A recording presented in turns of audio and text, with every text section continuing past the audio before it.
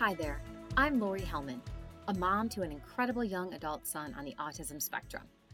My goal when creating the Living the Sky Life podcast 3 years ago was that the content of each episode bring hope, connection, and some valuable takeaways to each listener. The Special Needs Parenting Village is large, so you should never feel like you have to travel this journey alone. If you haven't already, please connect with me through my website, Facebook page, or Instagram account, and let's keep the conversation going after each episode airs. If you are enjoying the podcast and are listening on Apple iTunes, please leave a rating and written review and share Living the Sky Life with others. Thanks again for tuning in and subscribing to Season 3 of Living the Sky Life. Thank you for tuning back into another episode of Living the Sky Life.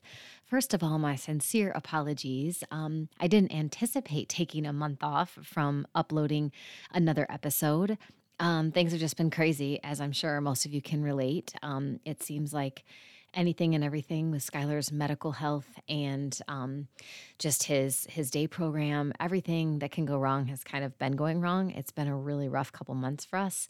I'm hopeful that we are on the upswing and that things will start to normalize, of whatever normalizing is in our family. We just hope that there's an upswing and things start to get back to a little bit easier way of life. But in the process of the time that I was off, I still was kind of working on content for the podcast. One of the things that I have talked about frequently is the need for more conversations about adult resources. Once our kids reach the age of 18 and 19, it really starts looming that our options are pretty limited, at least in the state where I live. And at the age of 22, pretty much all services that he currently experiences end. And there isn't much along the way of day programs, group homes, residential living. There's really minimal to no options for us. And so I got to thinking, like, this hopefully isn't the case across the country. But as I'm talking to more and more parents, sadly, this is the case, and this has been going on for decades.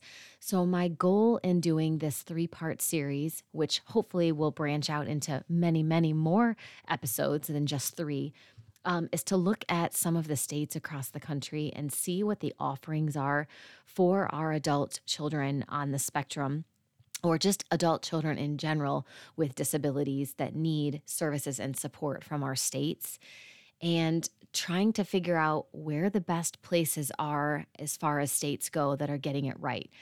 And so hopefully this will bring some information and hopefully some helpful tips and tricks and more questions that I guess need to be asking for those of you who have children that are younger and maybe aren't in this boat yet of having to look into these things. But I always say, too, that it's never too soon to start researching future options because it creeps up on you. I mean, I cannot believe that I have a 19-year-old, soon to be 20, and this is just hitting me so quickly. I feel like I didn't have a lot of time to prepare, even though I did. So hopefully this first episode, where we cover the states of Michigan and Arizona, will provide some input for you guys. The next episode will have 4 other states represented, and then the third in the series will cover California again and some additional states as well. So on today's episode, I have Jess Ronnie from Michigan. A lot of you may be familiar with Jess, but her son Luke will be 18, and she talks about some of the resources that she has found and the deficiencies in the system in Michigan.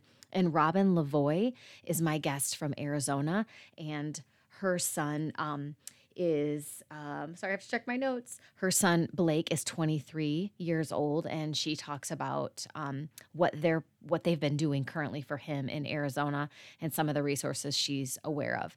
So thank you for tuning in again, and I apologize for being gone for a month, but hopefully I can continue to put out content that has value to all of your lives and helps you ask some of the questions that maybe you hadn't even thought of. So enjoy this episode with Jess and Robin. So welcome back to another episode of Living the Sky Life. It's been a little while since I've posted an episode, but I've been doing some research and I really think it's important to touch on parents with older children, young adults, and all of the resources and support that we are desperately seeking and trying to figure out for the future of our kids. So my first episode of a 3-part series today features Robin Lavoie from Arizona and Jess Ronnie from Michigan. So we're going to talk a little bit about the resources that they have found or lack thereof in the states they reside. And I'm going to chime in with my Indiana, Kentucky knowledge, what I have of it. So welcome to the podcast, Robin and Jess. Yeah, thanks for having me. Thank you. It's great. I'm so glad to be talking to you guys today. Before we kind of get started into resources, I was hoping that you guys could share a little bit about your son or daughter, and it's sons for both of you, and what services they currently receive, how old they are, just kind of their diagnosis, and a little bit about the background of your family. So Robin, do you want to go first? Sure. My son is Blake. He is going to be 23 in just like a few weeks in July. And so he is autistic. He is more on the nonverbal end of the spectrum. He does have a little bit of language, just some short words and short phrases to get his his basic needs met as far as asking for a few things. We went through several years of some pretty intense behaviors. And so that's always kind of overshadowing what we're able to do with him. But he is getting, progressively more and more independent with some of the things that he's able to do. Despite his language deficits, he's not able to use, or he's not interested in using any kind of communication device or anything. So we just kind of interpret what we can, and he does know how to read, so we do a lot of text cues and that kind of thing for communicating with him. He is in Arizona. We have pretty good services here if you can find the providers. Like on paper, we have when he turned 18, we had to kind of reapply to make sure that he was still eligible for the state services, which he was. Clearly, it was just easy to get him services because he still needed them all. And he is able to have attendant care, respite, habilitation, speech and OT, and day program.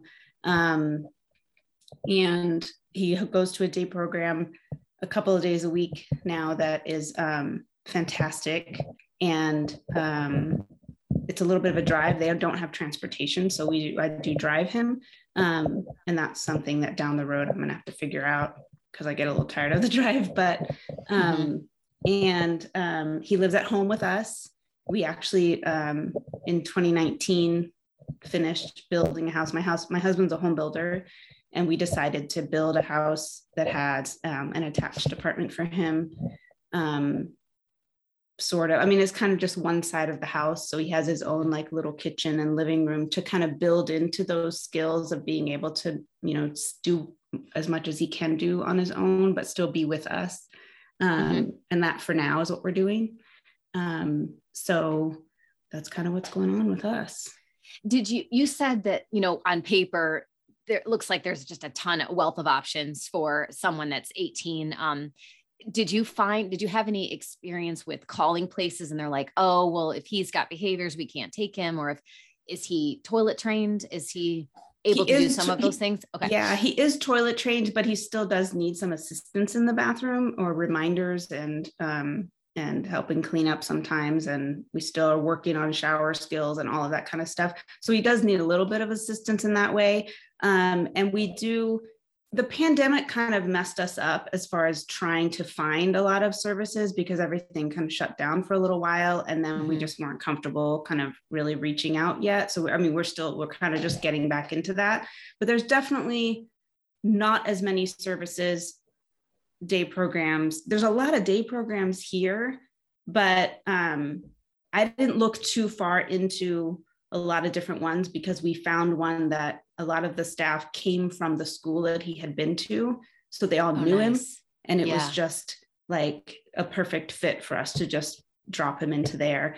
I have heard from other parents here that there definitely are times where they can't find a place that has the right ratios or that has, a one-on-one kind of service or something, like it's not possible. And that's the only thing in the state services where you can have habilitation, but you can't necessarily have a provider billing at the same time as your day program. So you can't you could private pay to send somebody with your kid to their day program. But so there's constantly fights about that, like trying to really make sure that the kids who really need that one-on-one service are getting that real support in the day programs. Well, I'm glad that you guys were able to find that resource that, people he knew. That's the hardest part, I feel like, is starting over.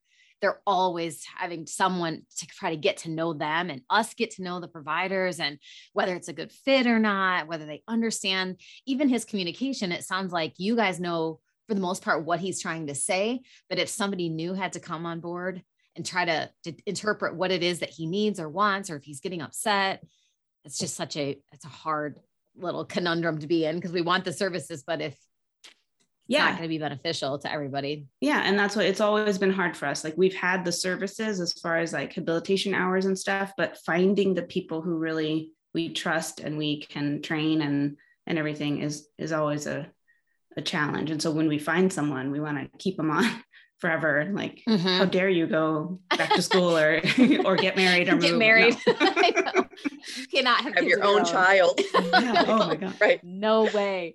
Oh gosh. Well, Jess, do you want to tell the very few people probably that don't know about Luke? Do you want to talk about Luke a little bit? Yeah, Luke will turn 18 in August, and it's kind of shocking to me. I think as the day inches closer and closer, I'm like, oh, wow, here we are. Like, he's about to be an adult.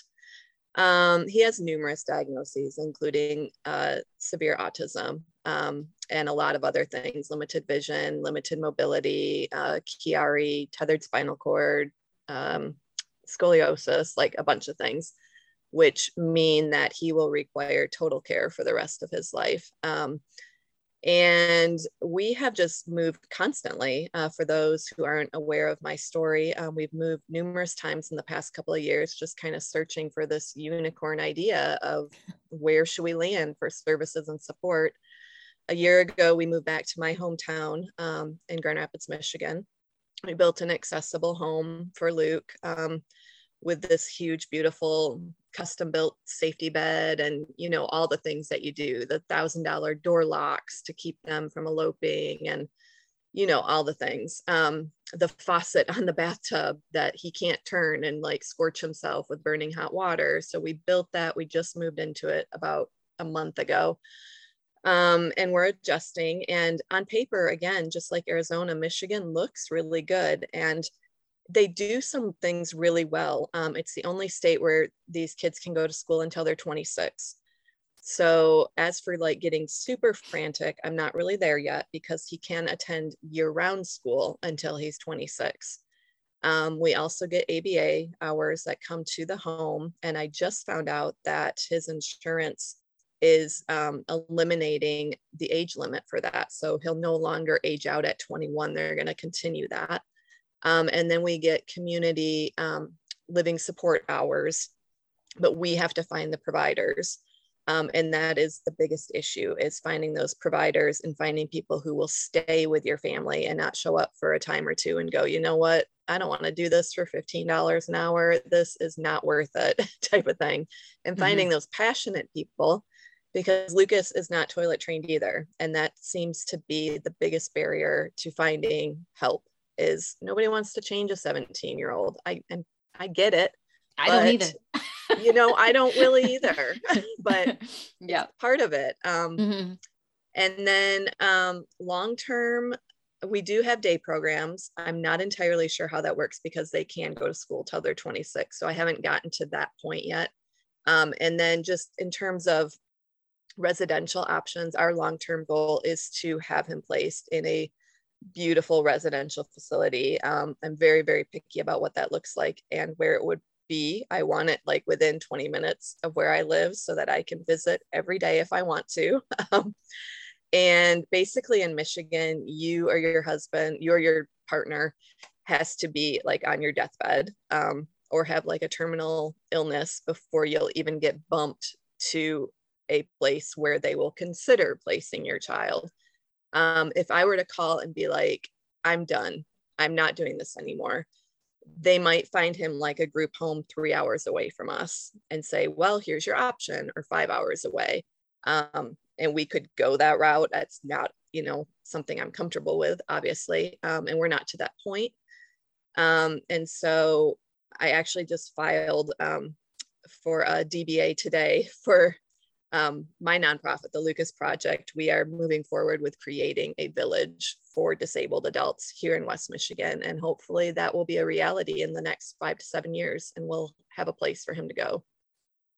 Yeah. I mean, that's something that Robin and I were talking about a little bit before we started recording, that, just in the research that you and I have talked about, Jess, so many of these, villages, as you call it, but group homes or residential living facilities are started by parents. And we have so many other things to worry about. It's just mind-boggling to me that in addition to getting our kids from diagnosis to adulthood, then we have to start a whole nother phase in our lives. And then we have to build a place for them to live. And if we can't be the caregivers until our death, which is really hard to do, so then we have to invest every financial resource we have, unless we can find donors, build this facility, staff the facility, maintain it, and make sure that everything is on the up and up. And we literally triple our caregiving to about 10, 20 kids, however many live in there, when we were just trying to simplify our lives as a caregiver for 24/7 for our own child. So I just don't know why the system is so broken, and why people think that at age 18, our kids are good. Like, they're adults. They're not. And everything is great. It almost doubles the needs that they have. Yeah, sure. We get SSI. It's like Skylar gets, I think, $84 a month or something like that $840 a month for his check. And I do his respite.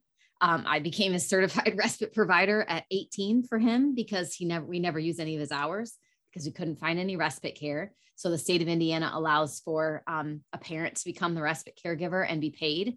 So then I just take the money and put it in his trust, because I might as well get paid to do his laundry and feed him and do all the things that I'm doing anyway. So, I guess you call that a benefit if you're not able to work, and you can at least get, I think I get $12 an hour to be his respite care provider, which is peanuts for a family if they needed that income as their sole income. But other than that, there's no day programs at all. There's one that was pretty good before COVID. And since COVID, they're not taking anyone new, and he wouldn't be admitted because he's not toilet trained. Andy occasionally has behaviors where he'll slap someone or something, on the arm. So they're like, we don't want to deal with that. So he wouldn't be able to go to the one program. And then as far as group homes and residential living, it's the same thing. It's probably 5 young adults, varying needs, to maybe 2 to 3 caregivers. So wouldn't work either, because he needs somebody 24/7 just assigned to him, at least to rotate in with him. So we're at a loss. And one of the main reasons I'm doing this podcast with several parents from around the country is to figure out what states are kind of doing it right. And either we can replicate that in our states, or we're moving, because this state is not doing it for us. Services end at 22. So we're left on our own, essentially, at that point. So I don't know what the answer is. I don't think families should have to uproot their entire lives and move to another state and start over, because we lose the waiver, we lose all the things, and we'll end up at the bottom of all the wait lists. But I don't know that I can do this for 40 more years, if I have 40 more years. Well, and speaking, Michigan too, Michigan recognizes that there's a massive housing shortage for these disabled adults as they get older. And they've offered to partner and contract with anybody who wants to start something. And part of me is like, why can't you start it? Like, you have way more time on your hands than I do. I'm a mom to 8 kids, including a profoundly disabled child. How come people can start these beautiful retirement communities all over the United States and nobody's starting anything for our kids? I would even think like there has to be some profitability in this, like for investors looking to start, in this avenue with disability. I just think these are conversations we have to have, because you do see housing go up for everybody except for our children. And I don't understand that.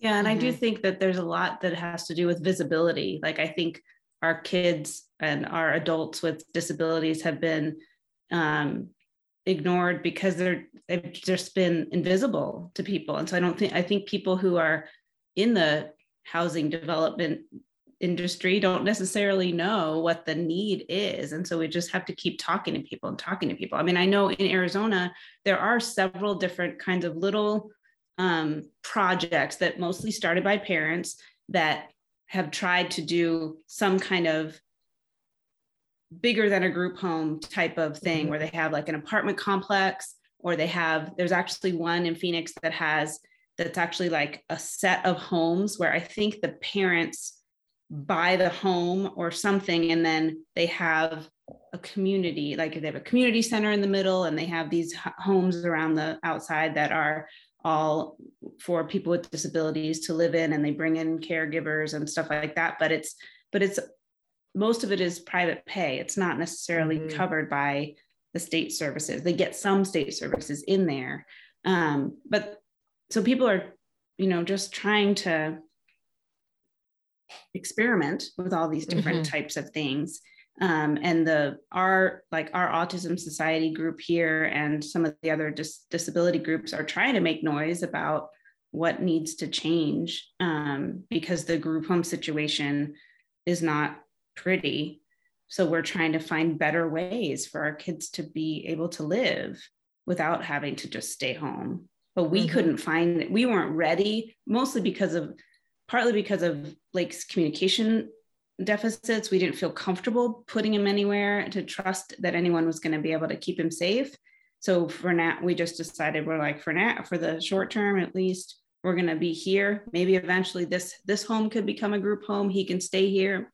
Other people can move in, and we can start to train people to be here. And, it's that kind of thing. But I would love to have some other kind of community. And that's part of the reason too, why this day program that we are going to started from parents, three or four parents above us, a few years ahead of us, said, what are our kids doing after school? We need to do something. So they created a nonprofit, and they're moving forward with it. And they've been open for about 5 years, and they're just doing really great. And I know that a lot of the participants' families are thinking, okay, who among us can be roommates? What can we do? How can we go to that next step and figure out where they're going to live? And you wonder who's going to take that over. I mean, those parents aren't going to be around forever that started that nonprofit. Who do we then pass the torch to? I hate to say that it would be our other children, if we have other children, neurotypical children coming in and kind of swooping in where the parents leave off. But that's my other big worry is, even if I can get Skylar some of these services, I'm not going to be here to monitor things. So if I check in on him every single day at a group home, when I'm not able to do that anymore, who's going to care about his well-being until he's 75 or 80, which most of our kids are living to that age. After I'm gone, I can't justify all of us creating these things, and then they just kind of fizzle out just because they don't have somebody overseeing the needs of those programs. So I don't know what the answer is for that. But Robin, you just kind of bring me to my next question. Because Blake is at home, I know he kind of has his one little spot in the house that's kind of his independent wing. But what is your life like day to day as a caregiver? Because he still needs you to do a lot of things for him, by the sounds of it. So what does that look like? Well, it's interesting because he has that space, but he is all over the house all the time, which is fine. And we're fine to have him live with us. But we were hoping when we moved in that this would kind of he would be comfortable on his side of the house to do his things, but he wants to do his things everywhere. And, so it's just a lot of, I do 24/7, cooking for him and doing all of the regular daily tasks. I'm teaching him constantly how to do as much of his own chores as he can. And we've just been building on that and building little skills as we can. And I'm driving him, to wherever he needs to go for day programs and stuff like that. And I work a little bit from home, and I just try to get up super early before he gets up and try to get my work in. And sometimes he has to be up and sitting in my office with me and watching what I'm doing and interrupting all the time. But it's really hard with him because he has not shown an interest yet in anything. And part of that is, he's a young adult, and he's kind of like, I'm going to just be lazy and do what I want to do. But he doesn't, want to go really do anything.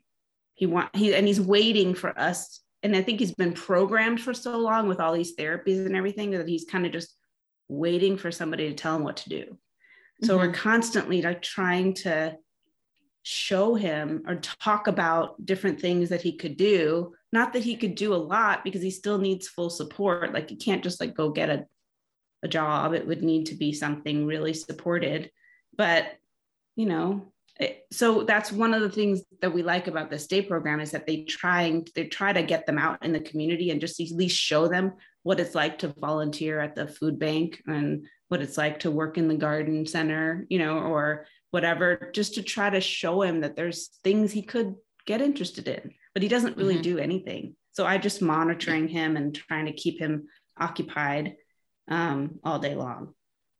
You feel like you're having to entertain him all day? Yeah. And I definitely got to the point where I'm like, nope, I can't entertain you. You're just going to have to find something to do. And he just wanders around the house. He's got his beads that he spins, and he just kind of wanders around. Okay. Jess, what is I know the answer to a lot of these questions, but a lot of people probably don't. What is your typical day-to-day, with Luke when he's not well, he's in school for this final week, and then he has 2 weeks off, and that'll be intense. And then he goes back Monday through Thursday for the rest of the summer, which is huge. And we just started ABA with him. He was kind of a late bloomer. I shared that story on my podcast about how we didn't really find out he had autism until later in life. We just kind of had him under this banner of special needs because he had so many things going on that we were just sort of like, special needs. And when our kids were younger too, autism was not like the big hot word that it is today. People weren't saying autism like they are today. So he went under the radar for a long time. He is happy if he is busy. I've never met a kid who loves to learn more, but he wants you to sit beside him and entertain him 24/7. And if you're not willing to do that, or if a sibling's not willing to do that, or an ABA person is not willing to do that, he is extremely anxious, stimming, loud, banging. We have set up our house, this new house that we built literally around Luke, and you've been in my house, but we sort of created some boundaries where he can be safe to roam independently, because he is wobbly with his mobility issues and vision issues, but he can kind of roam independently. And if his siblings need a break from him, we can kind of close him off from them so that they're not constantly being, for lack of a better word, mauled, because that's kind of what he does. He goes up and he grabs them and grabs whatever he can see. So that may be an arm, that may be hair, that may be whatever, and kind of drags them to do his bidding, and trying to teach him more independent play, because nothing he does is, he's not content at all to play independently. And as long as you're entertaining him like a teacher at school or a day program, he's happy as a clam.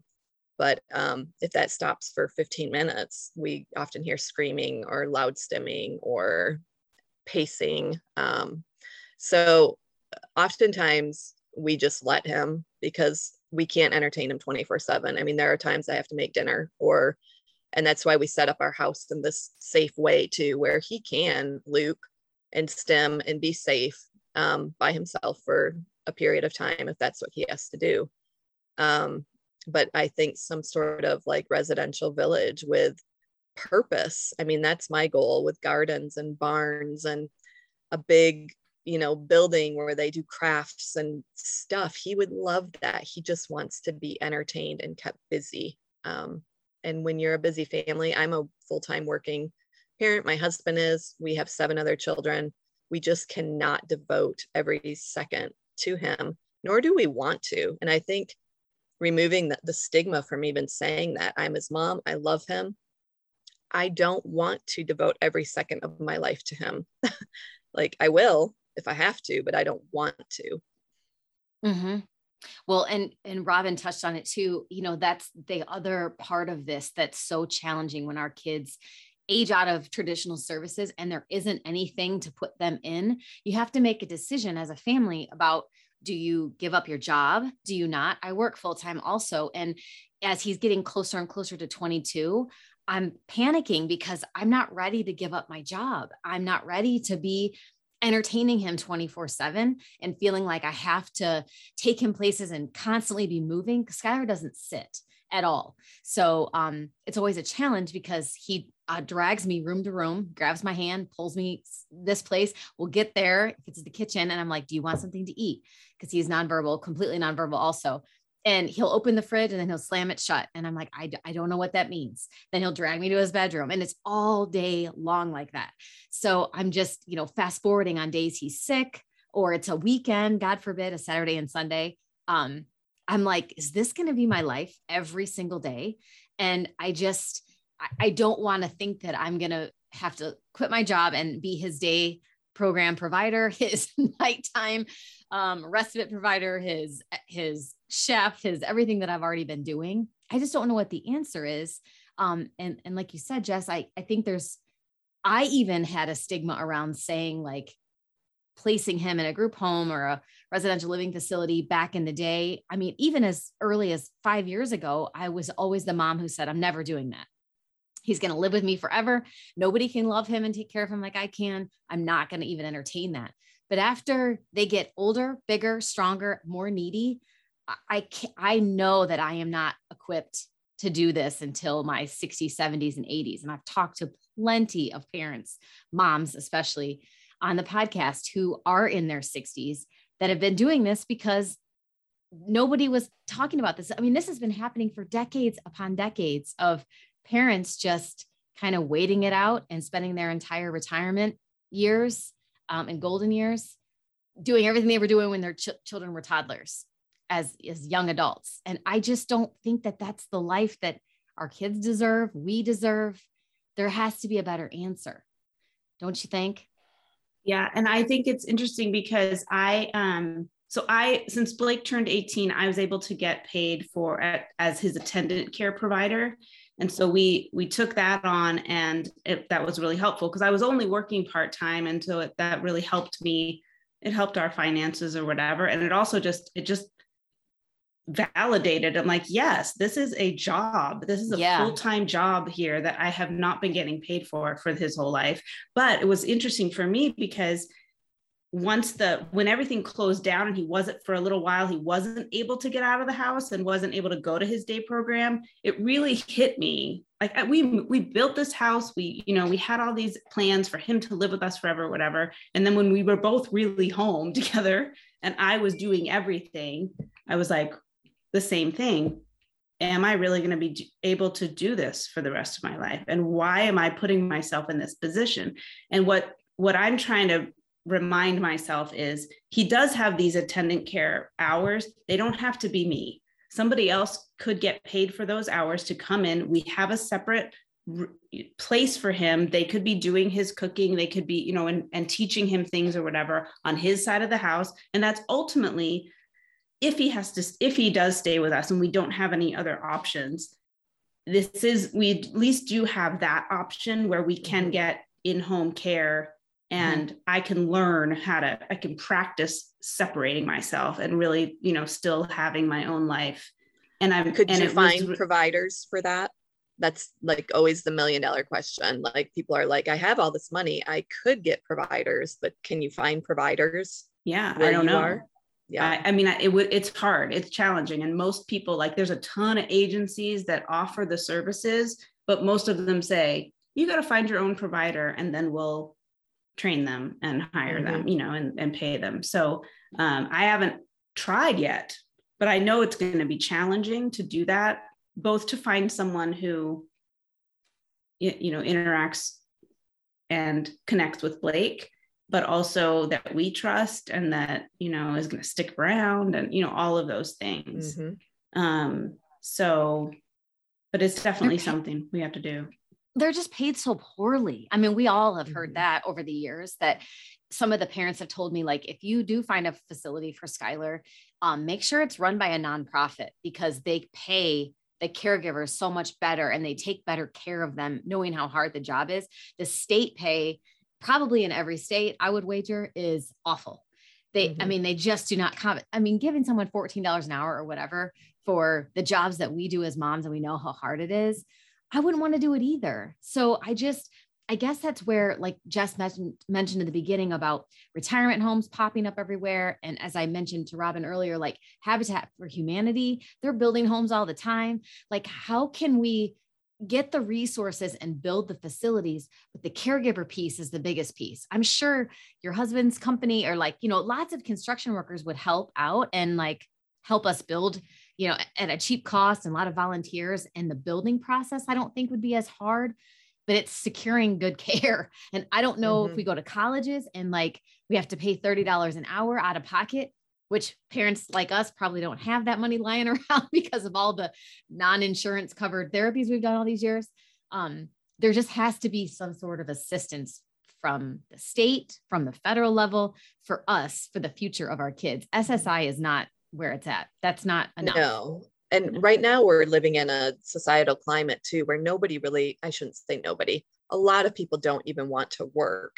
So, Right. And you're looking at, you can go work at McDonald's for $20 an hour, or you can like change diapers on a 17-year-old. I mean, what are you going to pick? That's Right. the problem. I mean, this direct care worker path needs to be more of a career path with a lot more recognition, and a lot more money behind it. I mean, they should be making $30 an hour, but that we should have funding for that pay rate as well. And then the recognition and the ability to sort of climb the ladder to success, like we do with nursing and education. I mean, it should be right in line with those career paths, where I think we would get a lot more qualified and long-term workers if we were to start to, shift our perspective a little bit. I'm sure you guys have experienced over the years, like you find somebody who's really great with your child and they bond really well with them. We've stolen several people as babysitters when he was little. Like, we're like, we'll double what you get from the place that you're at, and they hate us for that. But the caregivers are like, sure, I love Skylar. I love hanging out with him. And if you want to pay me more, that's great. I mean, that's how desperate we've become. We're doing that right now with one of Luke's ABA clinicians. I just sent her a text this morning. I was like, would you ever work for us for private pay? She's like, I don't know if I'm allowed to. I'm like well, you trying have to quit your other job. steal her away. Like, we want you. So why don't you quit your other job? Yeah. But yeah, I mean, because it's rare that you find those people that really connect with your kid too, and that you feel safe with and that you trust. Well, yeah. and that's why the parents who started this nonprofit to do this day program, the teacher and several of the aides underneath her at our school, they basically like hired them out from under the school and said, you're going to come work for us. We're going to pay you more. And they already, like, that teacher had been at that school forever. So she had grown up with those kids had grown up with her. And so she was ready to see what they were going to be able to do in their adult lives and continue to work with them. So it was like a no-brainer for her to just move on. But they just took all the people from the school, said, all of you are great with our kids. We're going to just move you with our kids into the next program. That's awesome. Yeah, I love it. I don't even feel bad at all. No, me neither. I mean, you have to be selfish when it comes to this, predicament that we're in. But gosh, I love that idea. I wish somebody could follow Skylar from little to, because they believe in him, because they know that one day of aggressive behavior or whatever, because his ulcerative colitis has flared up and he's having just a bad day, that's not representative of my child and how he is all the time. And they can handle it better. So they're like, come on, Skylar, this isn't you. Like, what's wrong? And just talk to him like a 19-year-old instead of freaking out like, oh, he's too aggressive for us. You're going to have to come pick him up. Oh, I mean, that don't even get me started on it. I know Jess knows that too. Oh, I hate when they call me to come get him for stupid things. Oh, I do they too. just don't want, they don't have the patience and they don't want to deal with it. I'm like, then you shouldn't be in this line of work because he's mild compared to what you could get. Oh yeah. Yep. Well, what in a perfect scenario, just in 5 years from Blake's age of 23 or when he's close to 30, what would you love to see where he's living, what he's doing, in a perfect world? If you could just cherry pick every single thing for him and your future too, you and your husband, like, what would you like to see? That's so hard to, I know, envision it because I need him to have an interest. That's like my primary things. He needs to have something that makes him happy to do. And I don't even care. It doesn't have to be a job. It doesn't even have to be, I want him to have a community where he feels like he belongs and he has a purpose. Right now, he just doesn't have a purpose. Mm-hmm. Or he doesn't even know that that's a possibility. I just don't think he knows yet what life looks like without school or without, he just hasn't quite gotten to that next step of, oh, I could do something with my time. I don't know. Is it the routine he likes? Like he loves knowing I'm going to wake up at this time. I'm going to do this. We're going to go here. I like this. Or does he not even? I would say, because I used to think that it was true, like from what Jess said, like he likes to be busy and he wants to, have stuff to do. But lately it's just been pulling teeth to get him to want to do anything besides eat. And,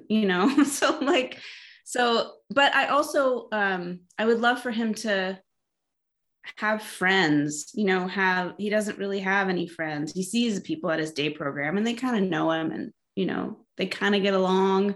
They tolerate each other, but it's not like really, he's not going to, make a request to see anybody necessarily. So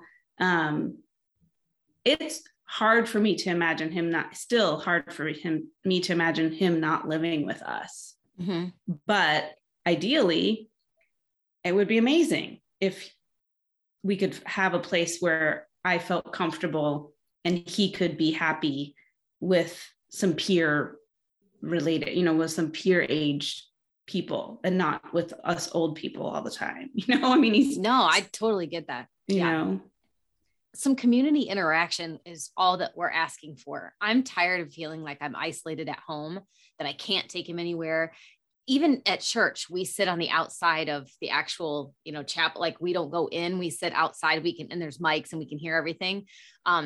But I just never feel like I'm included in anything. And maybe I do that to myself by setting us out because I don't want him to clap and disrupt mass and things like that. But I just wish he had a friend, even if they don't communicate with each other, just a kid that always or a young adult that he always sees that he knows is going to be there. And they're kind of, non-speaking buddies or whatever the case may be, that they just the vibe from each other, they can relate to one another. I agree with you wholeheartedly on that. And one of the other parents that I talked to from California, she said, and it made me think of residential living and group homes so differently. She said, just think of if you have other children, think about them going to college and like how excited they are at 18 to just kind of do their own thing and get out from underneath you guys as parents. And our kids deserve that too. And if I look at it that way, instead of being selfish and saying, I want him to stay here, I want to keep an eye on him and make sure everything's happening the way I want it to. He's probably so tired of me telling him what to do. Like he maybe wants a little bit of life outside of us and would love for us to visit, but like go home, go to your own place. And I've got mine, and give him a chance to acclimate outside of my house. I guess it's just finding that place to put him in. Does that make sense? I don't know. Yeah, totally. It does. Is that Vanessa you're referencing from California? No, actually Sylvia was on. I've had several parents on. Like I said, in the last few years, there's a woman, Michelle O'Leary in Florida. And some of the placements were done kind of an emergency situation because of aggressive behavior. Others were, it was just time. They bought a house next door, and, you know, their child is living in it with the caregiver, and they're slowly acclimating them to that home, even though it's neighbors to their current house, just to have their own space. And they're the ones that kind of gave me a different picture of what that looks like, instead of being so afraid to let him go to a group home or a residential facility. I'm just thinking of it differently so he can have some independence. So yeah, I don't know if there's something wrong with me, but I've sort of wrapped my mind around it for a while. I'm sort of in a different boat. I see that as being his best life. If not anywhere, I keep reiterating that, like in a place where I really feel peace. But I think I've wrapped my mind around it too, because in understanding that a yes to Luke for the rest of his life, with me being his caregiver, is a no to so many other aspects of my life, including my other children, my marriage, myself, my desire to travel. And I don't think Luke's best life is living in my basement, watching VeggieTales till the day he dies and we die. And yeah, I feel a peace about moving forward and creating this for him, or I just don't see it happening outside of me creating it. So I think it has to be us creating it. We have a meeting set up with a realtor next week. And this is the scenario in Michigan. Her son is 32, and she got to the point of desperation and said, I need a place for him. And they said, well, the only opening we have is 3 hours away in a group home. And she was like, okay, I'll take it. So she found out I was considering starting this village, and she reached out and she said, I have a son 3 hours away and I hate it. I make it there once a week to see him. She said, I want to waive my realtor fees. I want to help you find either a fantastic deal, or I want to help you find a donor who will donate land for this, but we're going to make this happen.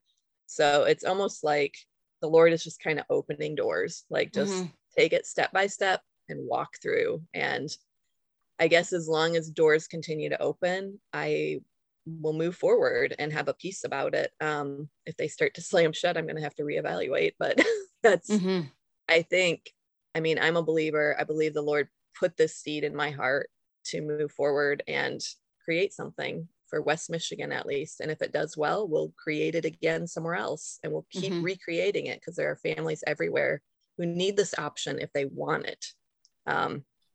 And that's what makes me sad. Like, if you don't, that's fine. But if you want this option, you should have the option to have a beautiful place for your loved one to go. And it shouldn't have to come on the heels of like a traumatic event.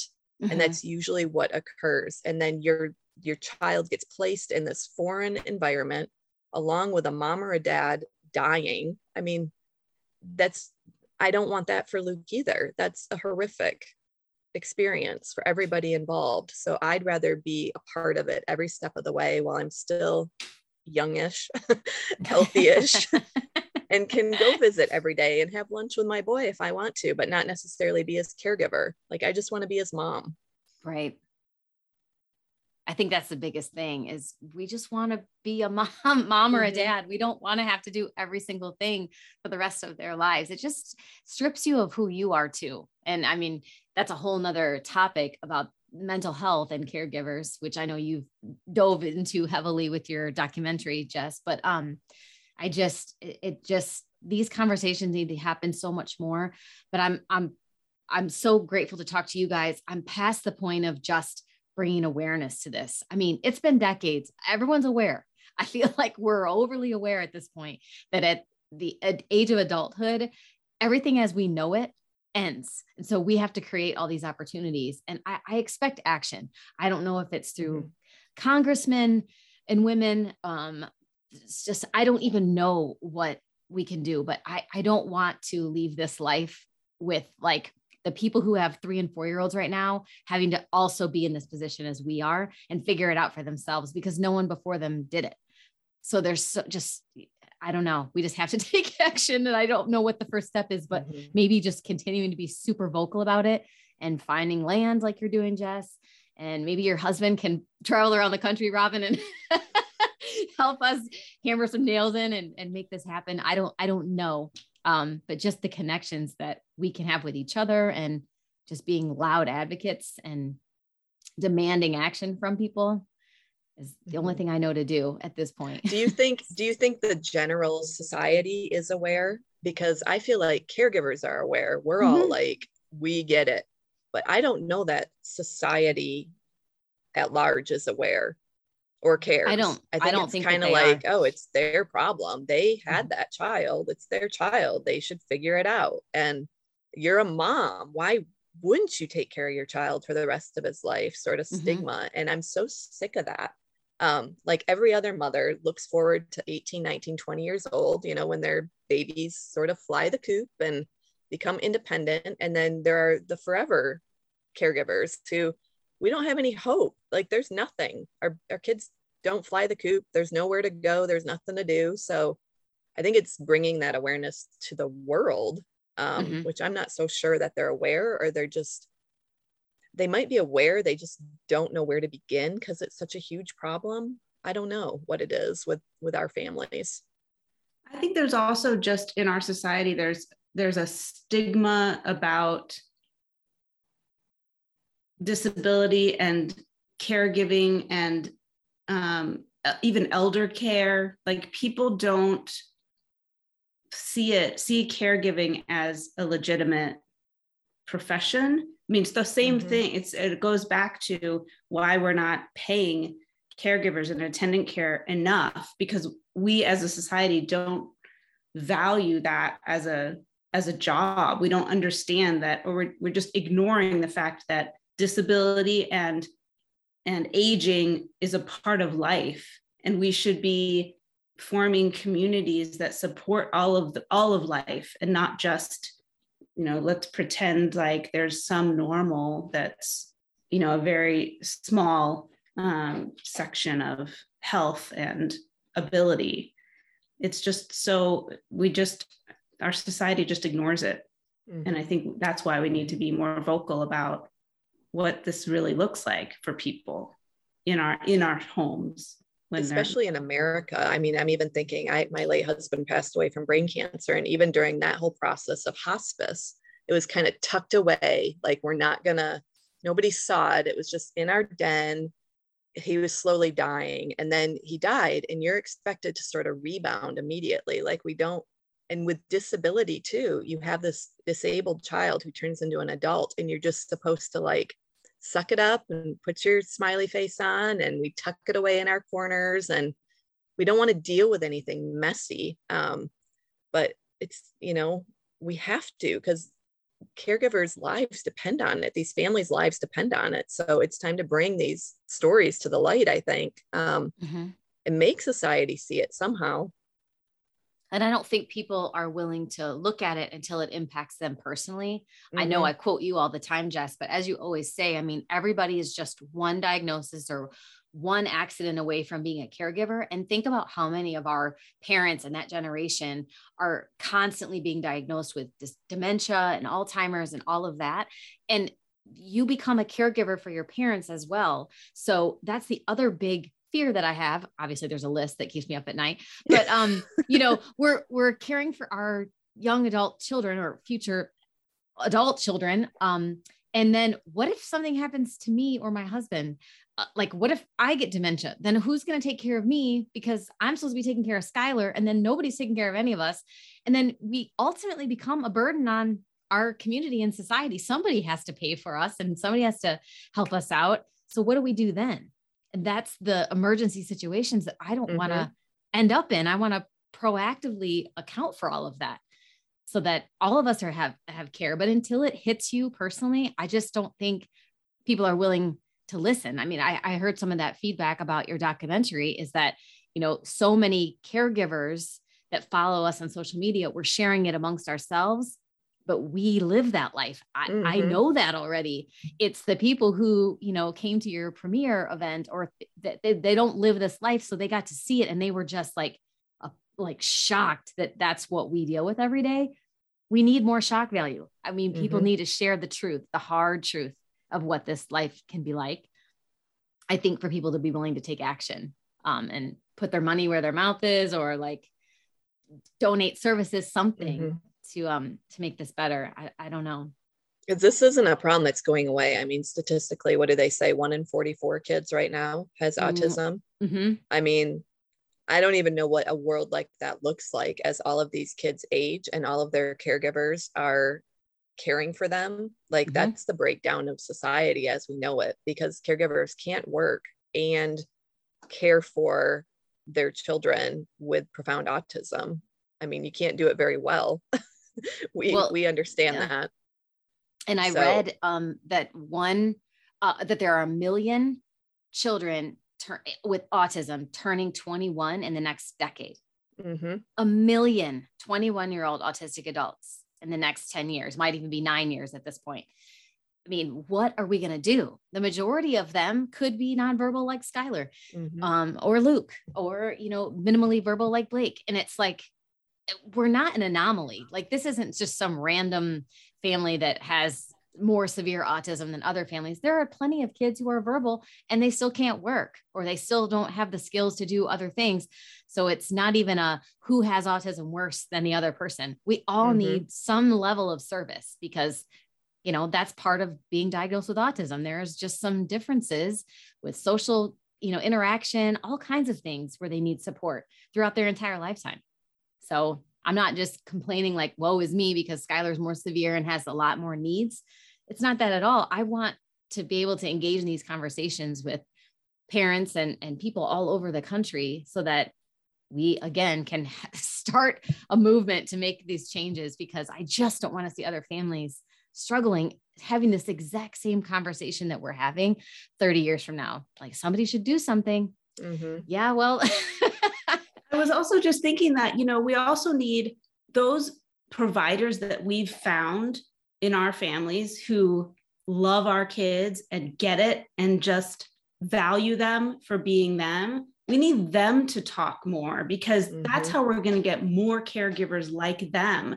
Like, I've been really so grateful to the providers that we've been able to find, because it's just a no-brainer that they, like you said, they don't take one bad day and just say, oh, that kid's just like that. They just value these kids for who they are, and they believe in them, that they're going to be able to do as much as they can do. And they're going to, continue to make progress, and that they're great kids.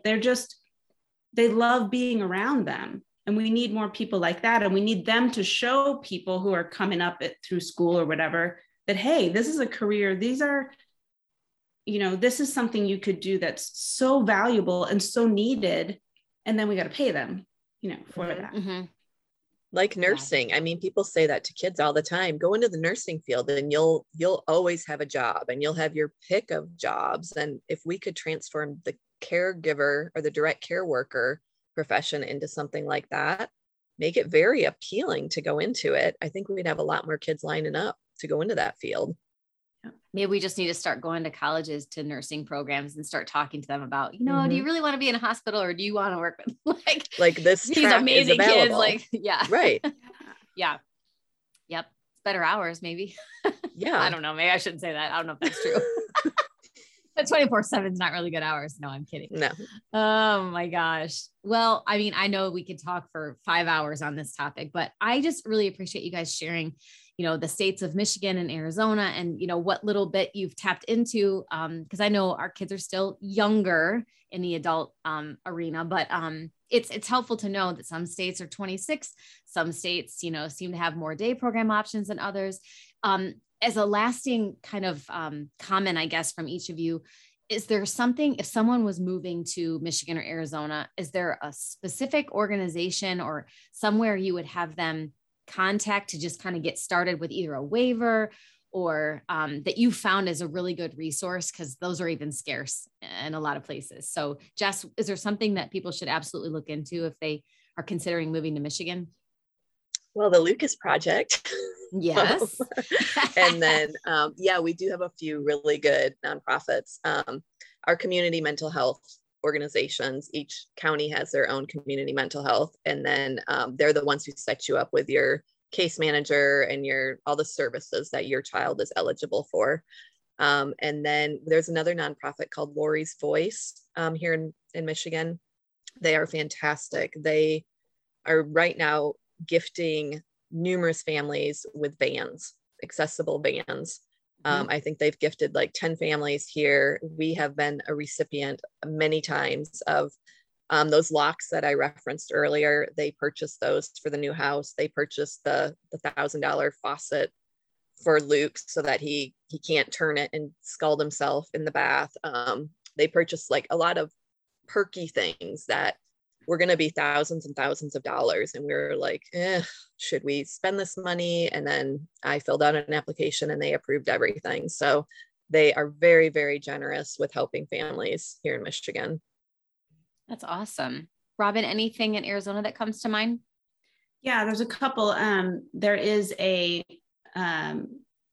There's an organization called Raising Special Kids here that is phenomenal for all ages, all different disabilities, and they can really set you up with the resources and the links and anything that you need in Arizona. But then there's also, specifically for autism, our local chapter of our Autism Society is just phenomenal. They have support groups running all the time, both for parents and caregivers, but also for adults with autism. They have a couple different groups going on.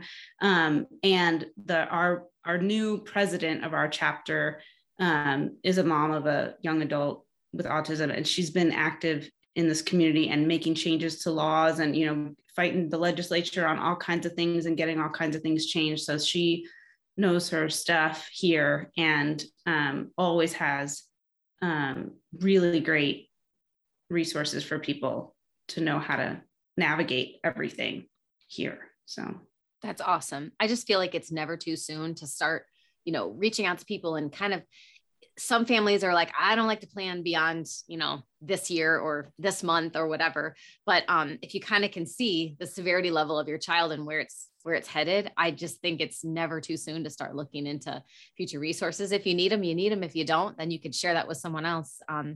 It helps when we all do the research and share what we know with each other, which is what I hope that this episode does for people living in those areas or thinking of moving to your states. So I don't think anyone wants to move here. No diss on Indiana, but it's terrible. So we're on our way out. I've been very transparent about that. So thank you guys so much for your time. I really appreciate it. Yeah, thank you. You're welcome. It was really enjoyable to talk with you guys. Well, we'll definitely stay in touch because I know we have a lot of plans that we're going to put in place. So thank you. I hope you enjoyed this episode of Living the Sky Life, and we'll tune in for the next episode coming soon. If you haven't already, please subscribe to the Living the Sky Life podcast within Apple Podcast, Spotify, and Google Play so you'll receive alerts when new episodes are released. Subscribing is the best way to ensure you don't miss a single episode. If you like what you hear, be sure to select the 5-star rating, provide feedback, and share Living the Sky Life with others. Thanks again for listening.